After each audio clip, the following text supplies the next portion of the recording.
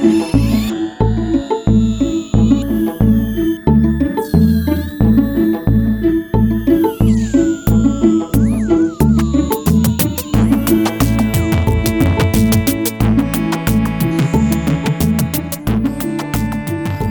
and welcome back to the Brothers Book Club podcast.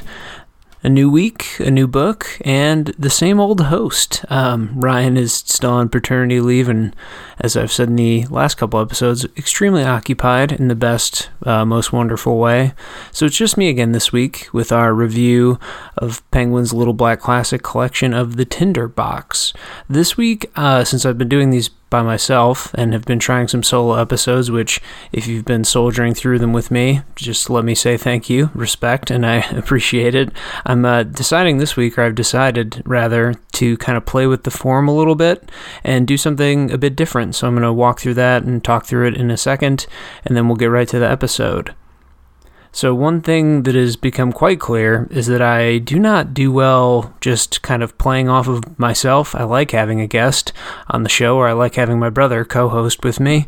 And so this week, instead of kind of setting up an outline as usual and just kind of freely discussing different components of the text, which, you know, it's been fun doing that, but I figured I would try something more structured. Instead, I've written an actual script, so every word I've kind of put down and assembled sort of a brief essay about the collection this week. I'll still be hitting a lot of the familiar components, so I'll do a lot of quotes and talk through different elements of the text that I responded to or didn't, and eventually, you know, there will be a review in there. There's also a little bit of light outside research too, which I don't know if any of you have come to expect that, but that's included in here also. So trying something different this week. Again, it will be a script. In a second, I'll play some transition music, and then we'll jump right to me reading from the script and sort of doing that. We'll see how it goes. I'm intrigued by the format. Maybe it'll be interesting, and I'll try it in future episodes where Ryan is unavailable. As always, thanks so much for your support. We really appreciate you guys listening to the show. I think Ryan will be back quite soon. That's the estimate, is maybe another week or two, and then he'll be back doing reviews and covering the Penguin Classics with me pretty soon. So we appreciate the patience. And again, thanks for listening into the solo episodes. If you've been enjoying them, let us know. If not, you know, don't tell me, don't hurt my feelings. Just kidding. Yeah, if you have any comments or anything, feel free to send them in. Let's get right to the scripted episode.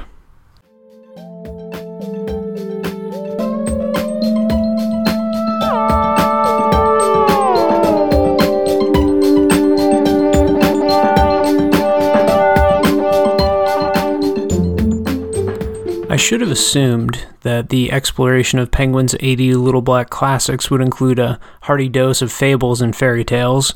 They are the tales, after all, that can be found in nearly any culture, and for a long time to boot. And we already actually covered some collections of these fairy tales and fables on the Brothers Book Club podcast, including Wailing Ghosts, which was a Chinese collection, and The Ghastly Story Brought to Light by a Dog, which is German. That was a recent episode. And we've got some coming up, too, including Kipling's The Gate of the Hundred Sorrows, which is a short story collection / collection of fables. If you've listened to those episodes, you may rightly be able to predict many of the things that I'm going to say on today's podcast, but here's the short version. I don't like them. I get bored by them. These are kinds of stories and styles of storytelling that often strip away the things from stories that I most enjoy, like character development, ambiguity in the story, and stylistic or rhetorical flourishes, which perhaps is maybe the point after all. These stories are part of the oral storytelling tradition, one that's heavily reliant on name-dropping and moralizing, and often both at the same time.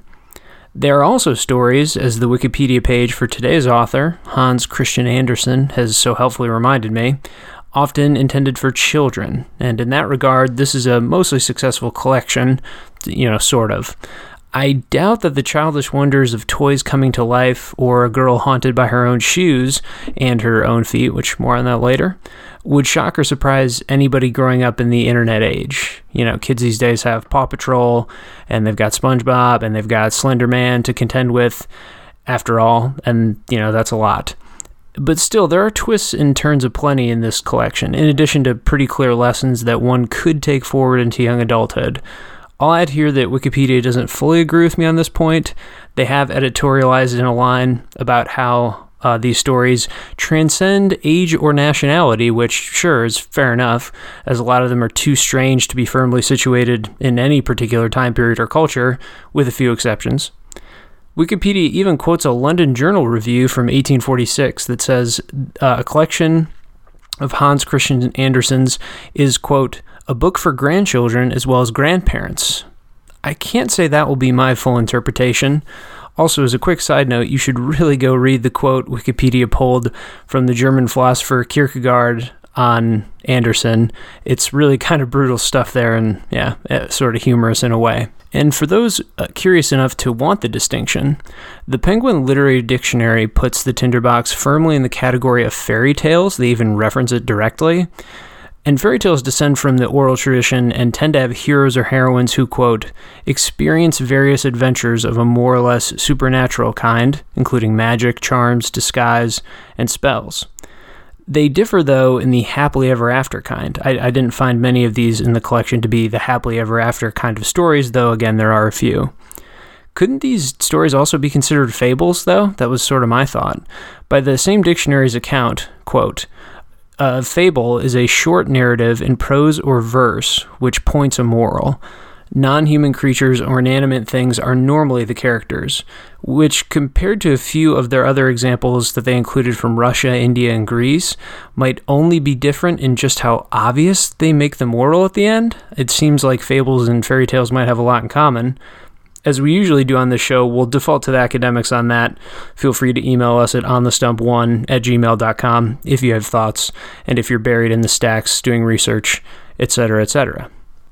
All right, so hopefully I've been begging the question obviously enough. Why would an adult, in the year of our entertainment options 2019, spend precious little free time they have reading old fairy tales and or fables?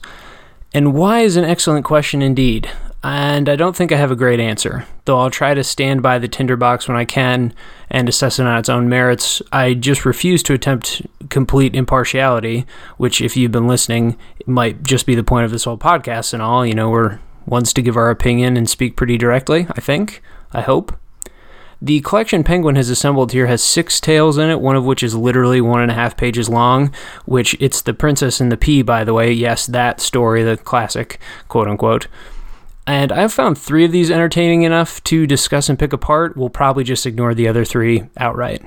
To me, who was born in 1989, all fairy tales and fables have the burden of forever following the iconic 1992 postmodern text, The Stinky Cheese Man.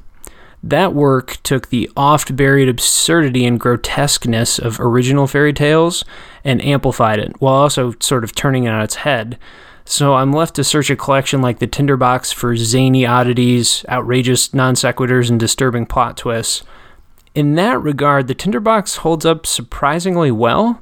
There's the lovelorn tin soldier who eventually melts into a, quote, little tin heart, and the tormented Karen, which, just as an aside here, 2019 is an odd time for Karen as a name online, so that was kind of a weird thing to read in a book that's hundreds of years old.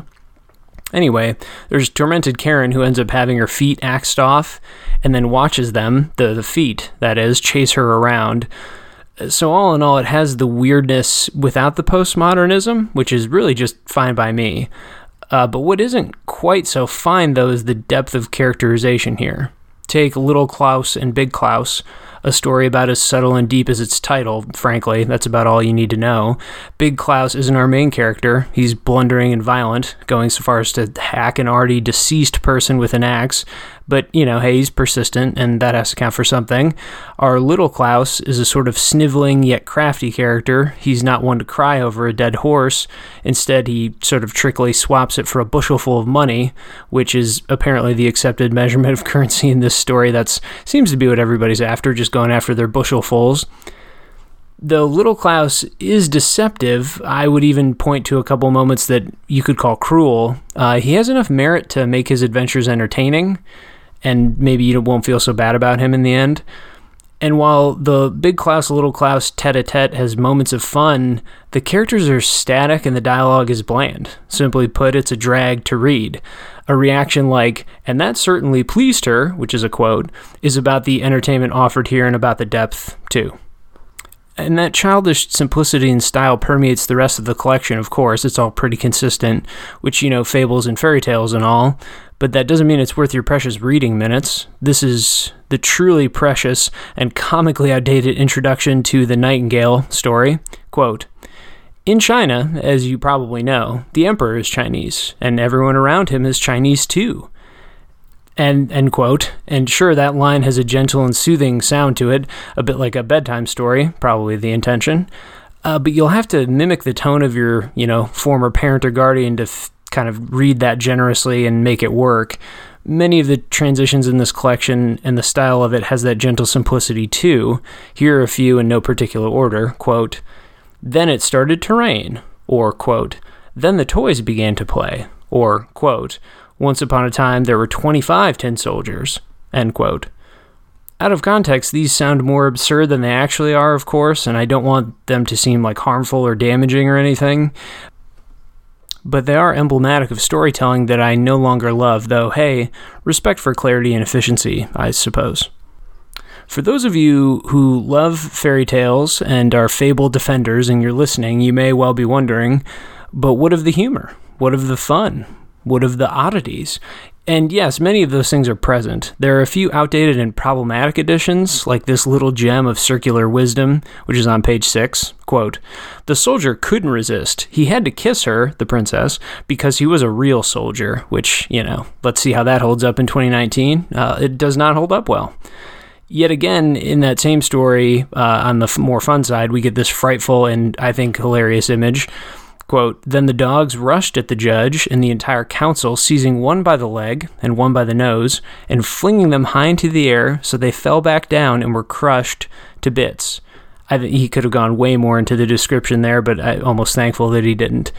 There's also the oddly specific loathing that this farmer has for a deacon in their town in Big Klaus and Little Klaus story, proving that specifics can be fun, but are kind of meaningless without some kind of cultural or historical context. Maybe my favorite random occurrence was the sewer rat in a story demanding a travel pass of the tin soldier. In the rat's own words, quote, "Have you got a travel pass? Stop him, he didn't pay the toll. He didn't show his travel pass."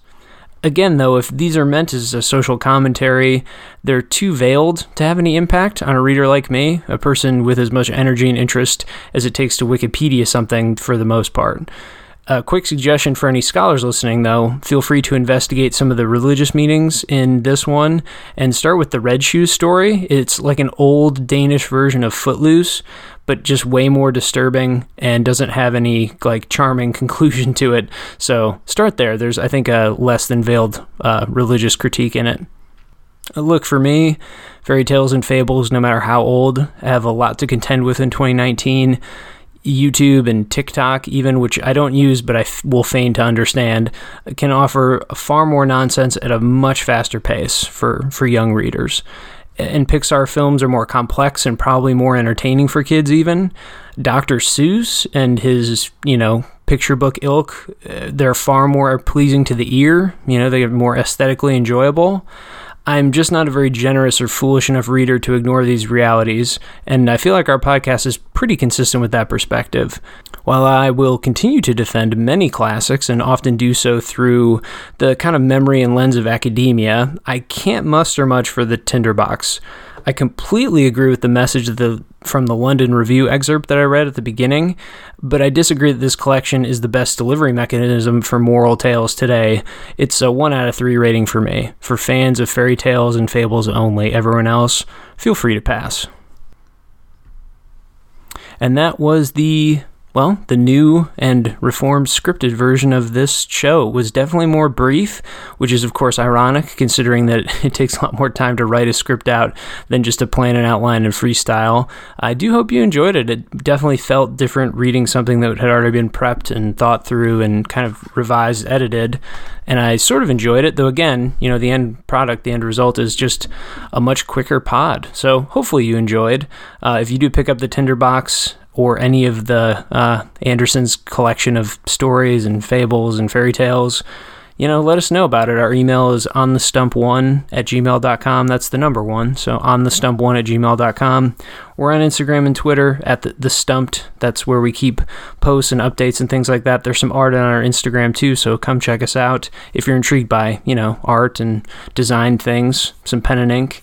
Thanks again for listening, and check in with us next week. We're doing some Rudyard Kipling, a very complicated figure, I think, in 2019. Preview, I've already finished that collection of short stories, and I would say it's pretty mixed. There's some intriguing stuff in there, and some dull stuff too, and some problematic stuff, so he's really doing it all next week. Hope you check in with us then, and again, thanks for listening. We will see you soon between the classics.